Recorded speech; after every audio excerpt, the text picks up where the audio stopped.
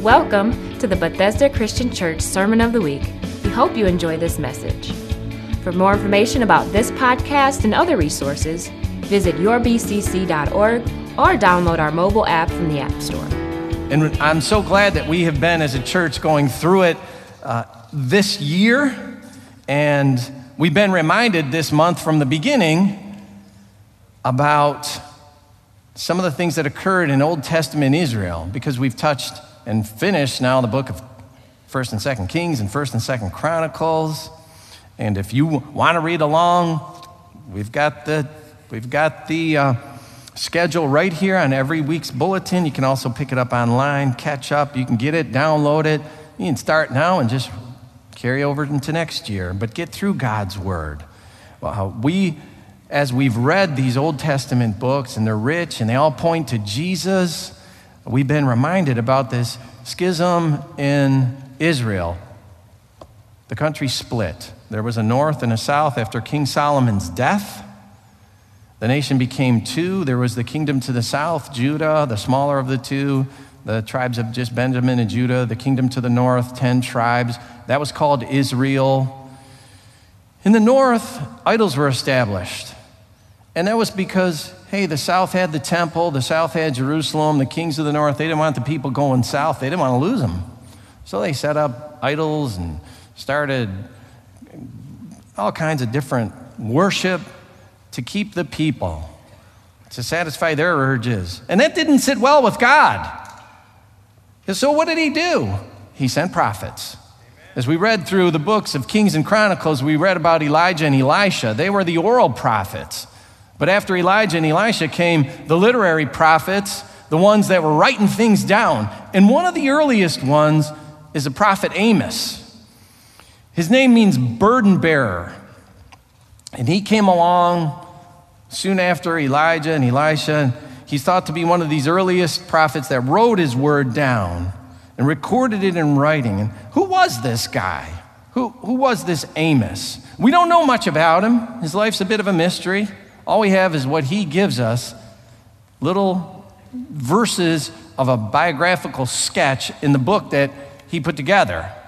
And that's it. That's all that we have. It's scant, but from the clues in that book, we can put together a bit about who this man was. And I want you to know a little bit about him because we're going to read from his book this morning. We covered it. We covered the prophet Joel in a week. We've covered Amos last week. And I want to touch on Amos chapter 4. But first, get a little picture of this guy. In Amos chapter 1, verse 1, he tells us a little bit about himself. He said, I was from among the shepherds of Tekoa during the days of Uzziah, king of Judah. So he was from the southern kingdom. He was from Judah. He was around during the reign of Uzziah, probably just before Isaiah came along. And he tells us he was of the shepherds. And shepherds were pretty common characters in the Old Testament, weren't they? We read about shepherds quite often in the Old Testament. Really, from the earliest pages of Scripture, we read about shepherds. Jacob and his sons were shepherds. Moses, he became a shepherd for 40 years before he became the leader of the people and took them out of Egypt. David, he was a shepherd before he became a king. And shepherds were often described as simple people, humble people out there living on the land. You know, they are sometimes described as just simple, uneducated people. So Amos writes that he was among the shepherds of Tekoa, and we might picture him a simple guy tending his sheep, living off the land. But there's a clue there in what Amos wrote, and he used a word that described himself as a shepherd that's not very common. As a matter of fact, it's only twice in the Bible. It's there, this word that Amos used, it's the Hebrew word noked. And he used it, and it's one other place. We've already read it. If you've gone through the book of 2 Kings chapter 3, it's the same word that was used to describe the king of Moab as a sheep master. He was a sheep master, and it says this king gave Israel a gift, and no small gift. 100,000 lambs and 100,000 rams. That's 200,000 head. That's a pretty big shepherd, if you will. So this word seems to imply something a little bit more than just a simple shepherd tending a single flock, but a sheep master, kind of akin to the word we might say rancher, someone who's looking after a whole bunch of flocks, who's in charge of a lot, not illiterate but educated, someone who's got to understand the business. And Amos's writing doesn't reflect an illiterate guy, it reflects a guy who knew what he was talking about. And he knew history and he could write well. In Amos chapter 7, we get another clue into this guy. In Amos 7:14, we learn another detail.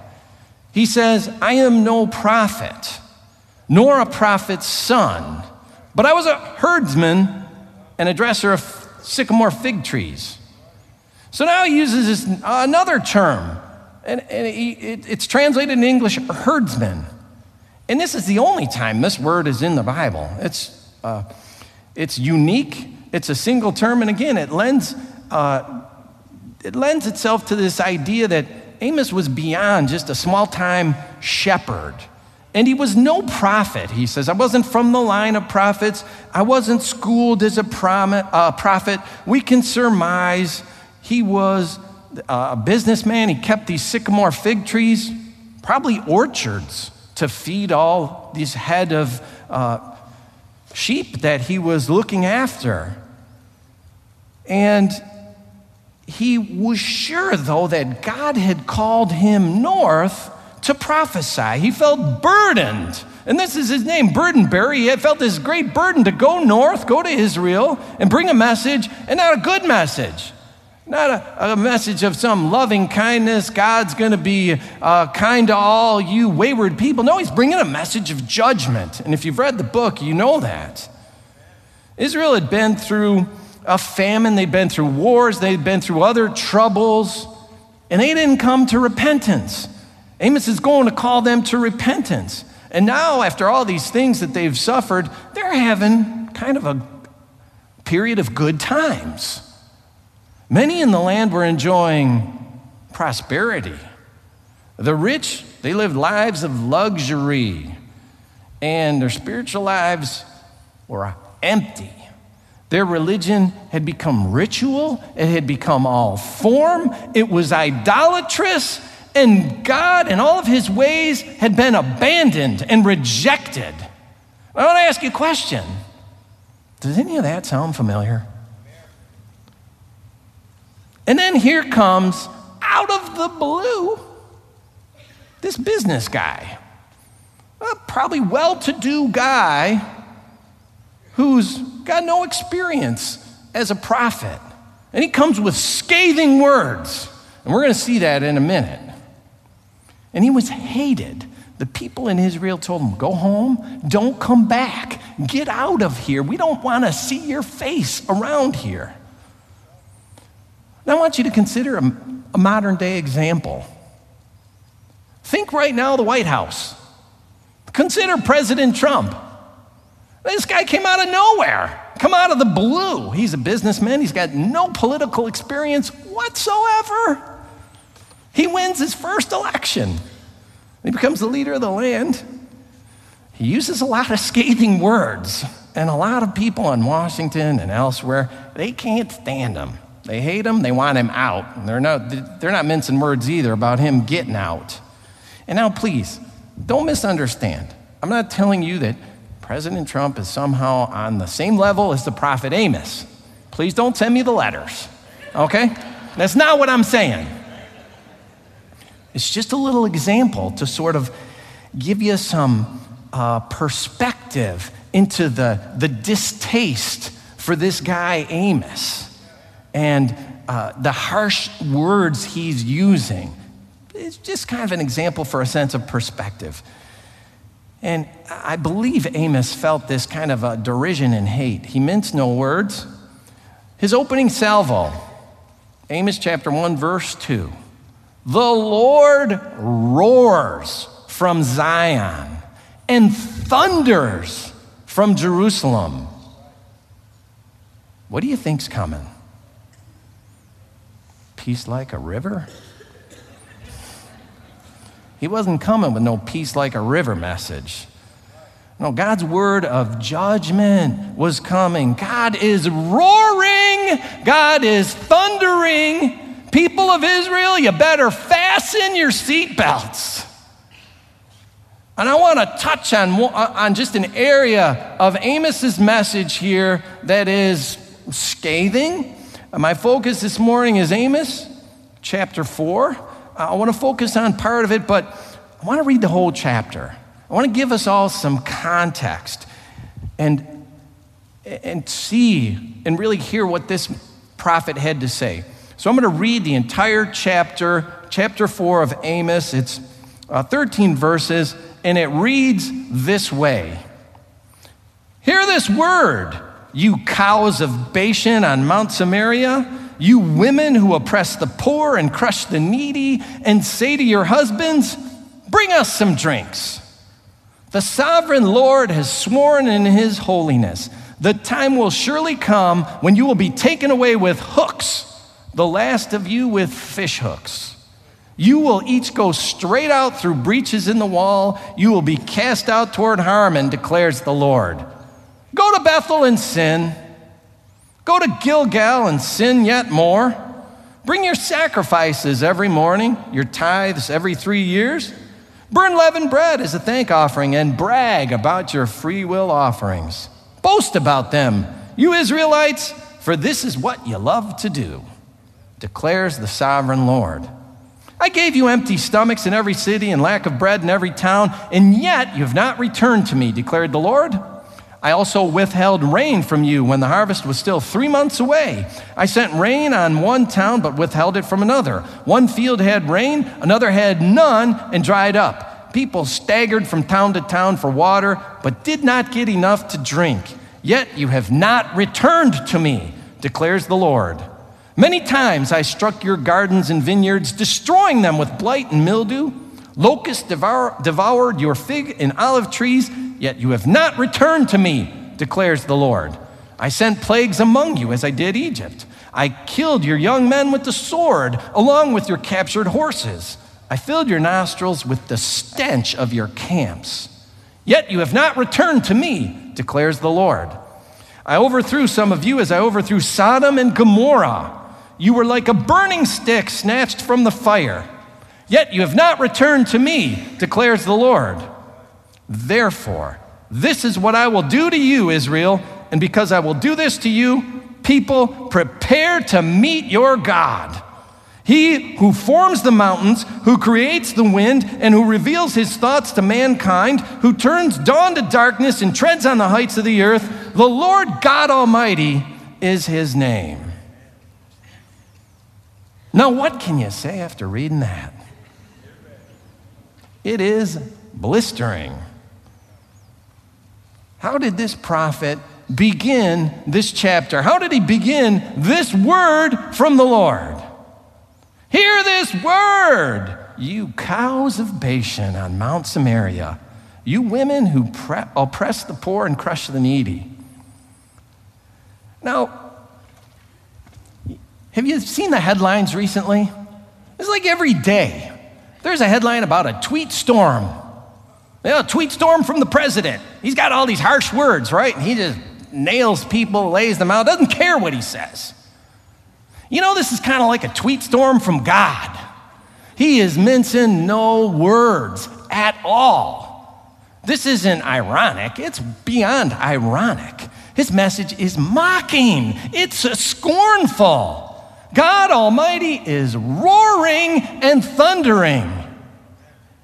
And it's no wonder the people of Israel said to Amos, hey, head south, buddy. We do not want to hear you. Get out of town. Go back to Jerusalem. Go back to Tekoa, wherever you're from. Hit the road. Those aren't kind words. Yeah, but Amos continued. You're going to be like taken out on hooks. You're going to go for the bait. You're going to be pulled out on fish hooks. You're going to go through the breaches in the wall. Why? The walls are coming down. The walls of Samaria, they're going to be gone. Capital's going. And then he says, go to Gilgal. He says, go to Bethel and sin. Now, what is this all about? Go to Bethel and sin, go to Gilgal and sin more. These were the cities in the north that were at one time holy cities. Bethel where Jacob had his vision of God coming down from heaven. He said, I call this place Bethel, the house of God. Gilgal, this was the first stop for the people who Moses led out of Egypt. Their first stop into the promised land after they crossed the Jordan River. And then Joshua, he pulled out 12 stones from the Jordan and he set up a memorial in Gilgal. These were holy cities where the Israelites worshiped. But God, in his message to Amos, he mocked their devotions and sacrifices. You brag about them. Nothing in their heart. Nothing in their heart towards God. No, it's all about self. It's all about show. It's all about form and ritual. God goes on to remind them he has dealt with past generations, with drought, with locusts, with plagues, with defeats militarily. You know, your young men were killed. The camps, the stench of death was in the air. Yet you did not return to God. Some felt it reads, like Sodom and Gomorrah. And after all that, you haven't returned to the Lord. You know, misdirected faith leads to misdirected lives. And then consequences follow. These people were far from the Lord. And then, after all of this, comes verse 12. Amos lays all this out, and he gets to verse 12. And verse 12, it says, therefore, this is what I will do to you, Israel. And because I will do this to you, Israel, prepare to meet your God. What is God going to do? It's interesting. This passage here, verse 12, it doesn't even tell us what God's going to do. It just says, therefore, this is what I will do to you. What does he mean? What could this mean? There was kind of a common saying in the land, and it was this: may God do to me all that has been said, and more also. When somebody made a vow, when they made a pledge, this was sometimes what they would say. Jezebel, she said it to Elijah. I am going to take your life before tomorrow. And if I don't, may the gods do to me and more also. Well, she found out what that meant. She died an unceremonious death, more also, and the dogs licked her up. Solomon said this about eliminating his brother Adonijah. After David was gone, his brother was trying to get the kingdom. So Solomon said, I'm going to eliminate my brother. And if that doesn't happen, may God do to me and more also. Ruth said it to Naomi. If you die, may the Lord do to me and more also. So, in other words, may it be more severe, may it be even harder than what I have said. And this is what Amos was saying was coming to the people of Israel. The Lord is going to do all this. Read the first 11 verses. All the plagues, all the war, all the famine, etc., and more also. This is what the Lord is going to do. Therefore, the Lord is going to do all that was done in the past and more also. Prepare to meet your God. That has got to be like a shock. If you've ever been stuck a plug in the wall and you got that numb, this is how this comes across. This is what God is saying. This is an electrical shock, the way that Amos is talking. This is hard. This is derisive. This is sarcastic. Prepare to meet your God. We have a saying in our vernacular, what might God be doing here? And we might say, God's talking some smack here. God's talking smack. Like the prize fighter who's looking down upon an unworthy opponent. You better be prepared to meet me. Why? Why would the big fire be looking down on the little fire? Say, be prepared. You better be prepared because I am going to take you out. Don't you understand that? Prepare to meet me. You're going down. And I thought about that, and it's a very weak analogy. It really is. Because my God doesn't talk smack. No, he is resolute. He was very serious, and he meant what he said, and he still does. And this is like the word that went out to Job. You remember Job? He was the man who was called upright, but he lost everything. Lost it all. And Job decided he would talk some smack to God. This is what happened. The roles kind of reversed. Well, Job's going to talk a little smack. God, I got a problem here. I don't deserve this pain. You've given me boils. My kids are gone. All my possessions are gone. Hey, God, what did I do to deserve this? This is unjust and it's unfair. Now, how did God talk back to Job? I'll give you Job 38, verses 2 and 3. Who is this that obscures my plans with words without knowledge? Brace yourself like a man. I will question you, and you shall answer me. Other versions of the Bible put that line this way: prepare yourself like a man. Get ready like a man. Well, now, why was that? Job, you're about to meet God. God is saying, I got something to say to you, Job, and you're going to listen. Now, if you've ever read the book of Job from chapter 38 to 41, God takes Job to task. He gives him a dressing down like none other. That's a 4-chapter dressing down by God. Where were you, Job? Where were you when I created? When I said water stop here, land stop there? Where were you when I hung all the constellations in place, when I put the sun up, when I put the moon up? Hey, Job, can you send a lightning bolt? Show me. And God lists all the creation of animals. Job, hey, Job, did you bring them into existence? Does the hawk fly by your wisdom, Job?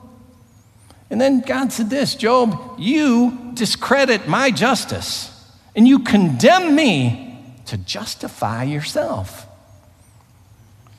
The word of the Lord from Amos, it's a parallel to this. Prepare to meet your God. This isn't going to be some tea party. It's not going to be God just giving a tongue lashing like he gave to Job. It's going to be beyond that. No, it's going to be like Sodom and Gomorrah and more also. That's something that should cause us to stop in our tracks. Misdirected faith leads to misdirected lives, and consequences follow. Where's your faith today? Are you prepared to meet God? Or are you holding on to a false sense of security? That's what the people of Israel were doing. It's a message that can come through to today. We can apply that: militarily secure, a time of peace, holding on to their wealth and their possessions, their comfort, with misdirected faith, lip service and ritual to God. Wealth and comfort were their sources. And they were false security. God will take away those things, and he can do it in a minute. He'll take away those things that we put our trust in. The New Testament writers wrote about it. James wrote about it. Paul wrote about it. I give you just a bit from Paul's letter to Timothy as he closed it in chapter 6. This is verses 17 to 19. Paul wrote, "Command those who are rich in this present world not to be arrogant, nor to put their hope in wealth, which is so uncertain, but to put their hope in God, who richly provides us with everything for our enjoyment. Command them to be good, to be rich in good deeds, and to be generous and willing to share. In this way, they will lay up treasure for themselves as a firm foundation for the coming age, so that they may take hold of the life that is truly life. Yeah, this New Testament word, it also parallels what God was saying through Amos. Paul wrote to Timothy about these people who are holding on to a false sense of security. And it was their prosperity, just like those people in Israel. And Amos minced no words, called them cows. You know, how hard is that to hear? You know, we hold on to those false senses of security. And you might be holding on to some other false sense of security. It might be a person, a relationship that you've made into an idol. You're hanging on. It could be your career. And as long as you got that, safe. Maybe it's health. Maybe it's health. You obsess over it to the point of whatever, addictive exercise, I don't know. And you hang on with all your might. You know, perhaps it's a form of legalism. You know, you're holding on to earning your acceptance with God. You know, ritual and form and all of that. The word of God through Amos is, let go of that misdirection. Let go of that misdirected faith. It's misdirected your life. When Julie and I were at the youth camp, Noah Allen was talking. He did a very good job. He did an excellent job with the youth. But on the one night, he brought a message, and I told him, hey, brother, I'm stealing that. So this morning I'm stealing it, okay? He gave a little story. It was a parable. It's really not a true story. But it works here, I think. Talked about a man who was walking, and he slipped and fell off a cliff. And it was a long way down to the bottom to go splat. And he reached his hand out, and he caught hold of a branch or a root that was sticking out the side of the cliff. You've seen them. And he held on. Now, this little story connected with me. And I may have said this story because this happened to me. I fell into a river, and I was going over the waterfall. And I reached out and I grabbed a root, and I held on. Because I thought I was going to die. And I was maybe 8 years old. That waterfall may have only been 5 feet tall. I can't remember. But to me, it was death. I mean, I thought I was going to die. If I let go of that root, I was going to die. Now, Noah, he said, the Lord spoke to this man. Because the man was crying out for help, help me, help me. And he heard the word of the Lord, and the Lord said, let go of the branch. Let go of the root. And the guy thought about that for a second, and he looked down, and he's like, no way. It's not happening. He started to call out, hey, anybody else up there? Anybody else can help me? Where's our faith when God says, let go? I'm glad I didn't hear that word when I was a kid. You know, I did pull myself up and wondered why my brothers ditched me because they were running ahead of me. That's brothers. But sometimes God's calling us to let go. You know, we're hanging on. We're hanging on to health. We're hanging on to wealth. We're hanging on to a person. We're hanging on to something. We're hanging on to earning our way to righteousness with God. And he's saying, let go of that. Take a hold of the cross. Take a hold of Jesus Christ. Grab a hold of him, because in him you will have security. In him you will have all that you need. You can rely on him. He is your security, and he will be your security. We can have security in him because he did not spare even his life for us. He went to the cross and he gave himself up as a ransom for many. That's what we sung this morning. And that means something. It's powerful. He gave his life for us to be our security, our safety. But if we misdirect our faith and we're hanging on to something else, hey, prepare to meet your God. And Jesus offers a pardon for sin, a complete pardon for sin to those who would repent. But the Israelites, they refused to repent. Over and over we read it. They did not return to God. God's patient. God is patient. But the day will come for every single one of us where we're going to meet our God. And we're going to meet him face to face. Prepare to meet your God. Let go of that false security. And that's hard. It's hard to hear these words of judgment and the way that God talked. But I think we can also see this in a positive light.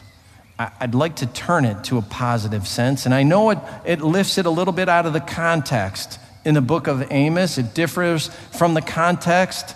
But I want to ask you sincerely, are you prepared to meet your God?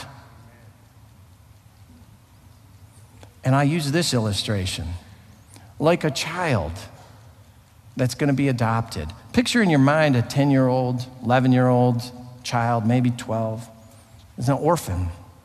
Been an orphan all his life. Been longing for a mom and a dad, wants a mom and a dad. Then the day comes, and he's told, hey, you're going to have a mom and a dad. Just imagine that kid for a second. What's going to go through his head? Well, what do they look like? Are they tall? Are they short? What do they sound like? Where do they live? What are their names? He wants to know. He longs to know all about them. He can't wait to meet them. And of course, he wants to be accepted by them. What does he got to do? What does he got to do to be ready? What should I do? I want to be ready to meet them. I want to know everything about them. You know, he wants to be prepared. That's the way it was at the youth camp this week. That's what it was all about. They were preparing. The whole thing was rooted and being rooted solidly in Jesus Christ. And if you were here last week, you know that. And you heard a lot of songs about being rooted. But the point was made to the students in the way. The point was made, don't make this camp. Don't make this just a week. You need to make this every day.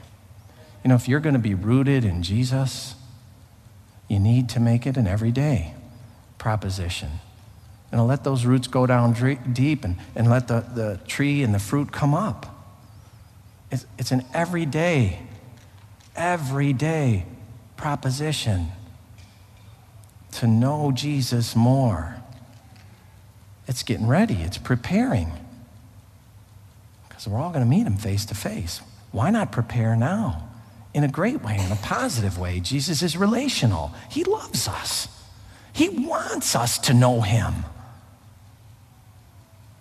His word says, as many as received him, to them he gave the right to become children of God. Have you received him? Are you a child of God? Don't you want to know more about him? Like that kid that just heard, I'm getting a mom and a dad. Get to know him. Get to know him more and more. We do that through his word. We do that through prayer. We do that through interaction with others. Get to know him. One day we're all going to meet him face to face, and we want it to be a beautiful occasion. Well done, my good and faithful servant. Enter into thy rest. Those are words that I want to hear. And I don't want to be saying, who are you? I want to know as much about Jesus and as I possibly can, learn about him, and be prepared to meet him face to face. And now let's do some more preparation. We're going to sit down at the Lord's table. And I want to ask our elders and our deacons, if you would, to prepare to serve us. And this is a time that we can take as part of preparing to meet God.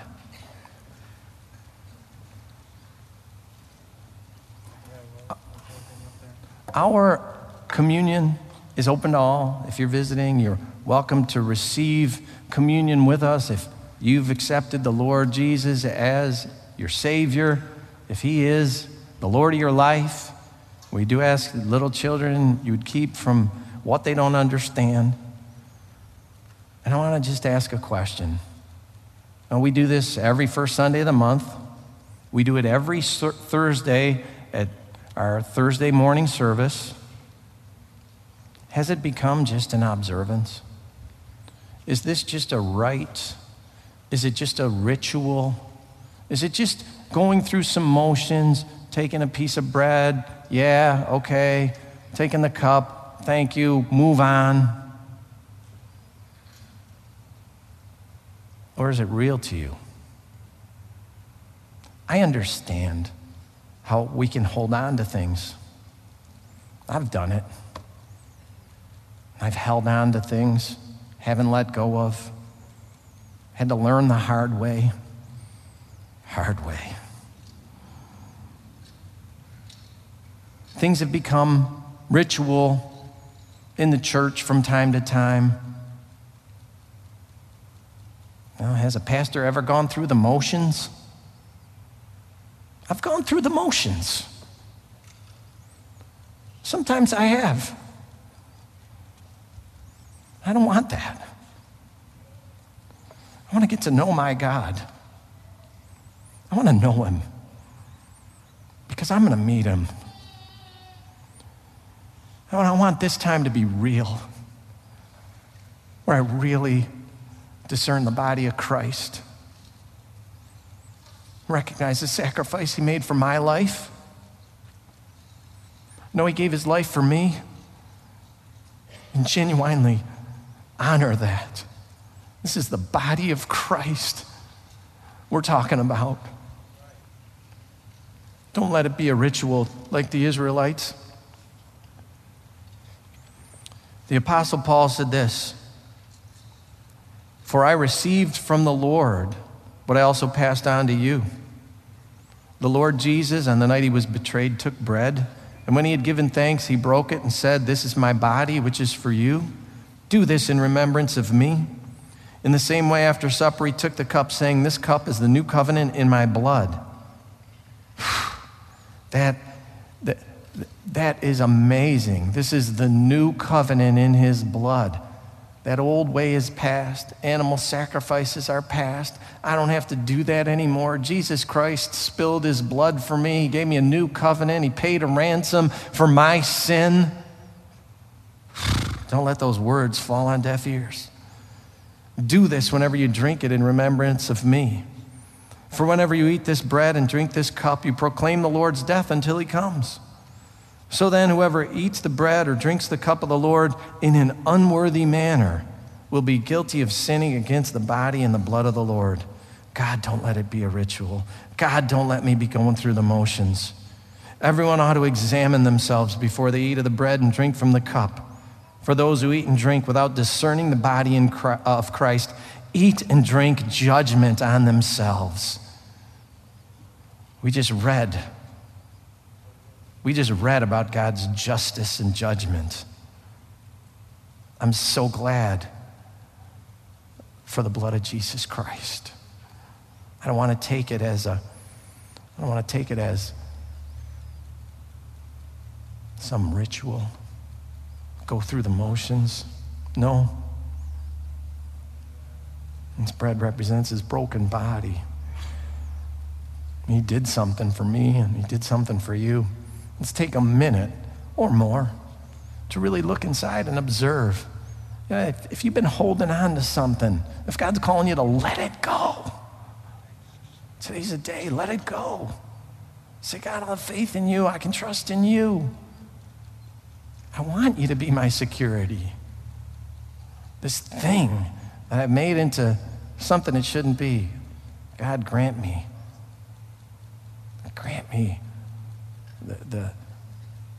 the will to let it go. If this has become a ritual or anything else, let's just take a minute, talk to God about it, look inside. His word asks us to do that. And let's do it sincerely this morning.